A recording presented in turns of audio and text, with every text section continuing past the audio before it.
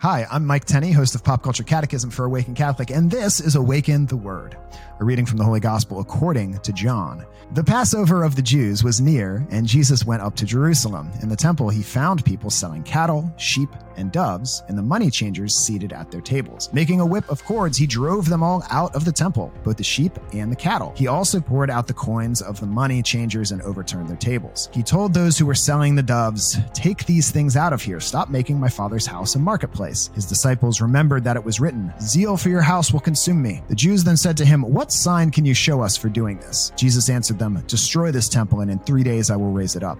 The Jews then said, "This temple has been under construction for 46 years, and you will raise it up in 3 days?" But he was speaking of the temple of his body. After he was raised from the dead, his disciples remembered that he had said this, and they believed the scripture and the word that Jesus had spoken. So today's gospel reading is the famous cleansing of the temple, and it is perhaps the most misunderstood of the stories of Jesus's life. It's not a parable, real story that really happened. It's recounted in all 4 of the Gospels. It's seen by most biblical scholars as one of those things that is most historically accurate in the Gospels.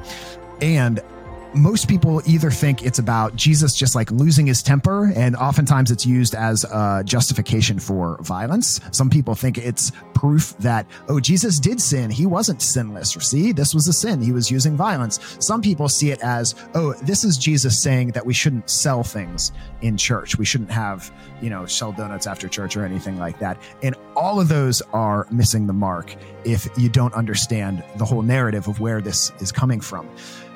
In the Old Testament, the temple was where God lived.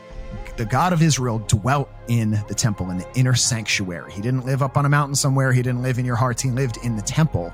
But Ezekiel, the prophet, has this vision of God's presence leaving the temple right before the Babylonians come through and destroy the temple and carry off the Ark of the Covenant, or Jeremiah runs off the Ark of the Covenant to keep it from the Babylonians. And there's this question through much of the last part of the Old Testament: when is God coming back? When is his presence returning to Israel? Even though we've returned from exile as a people in Babylon, we're still in this spiritual exile. And Herod had built a temple and said, "Look, I'm the great king. I'm the Messiah.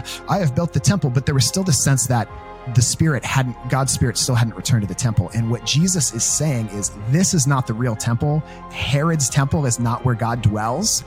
This temple of my body is where God dwells. And he's in the tradition of all these Old Testament prophets that would do these dramatic sign acts, these dramatic things to prove their message. And so in this message, he's saying, this is not the temple where God lives. I am the temple where God lives.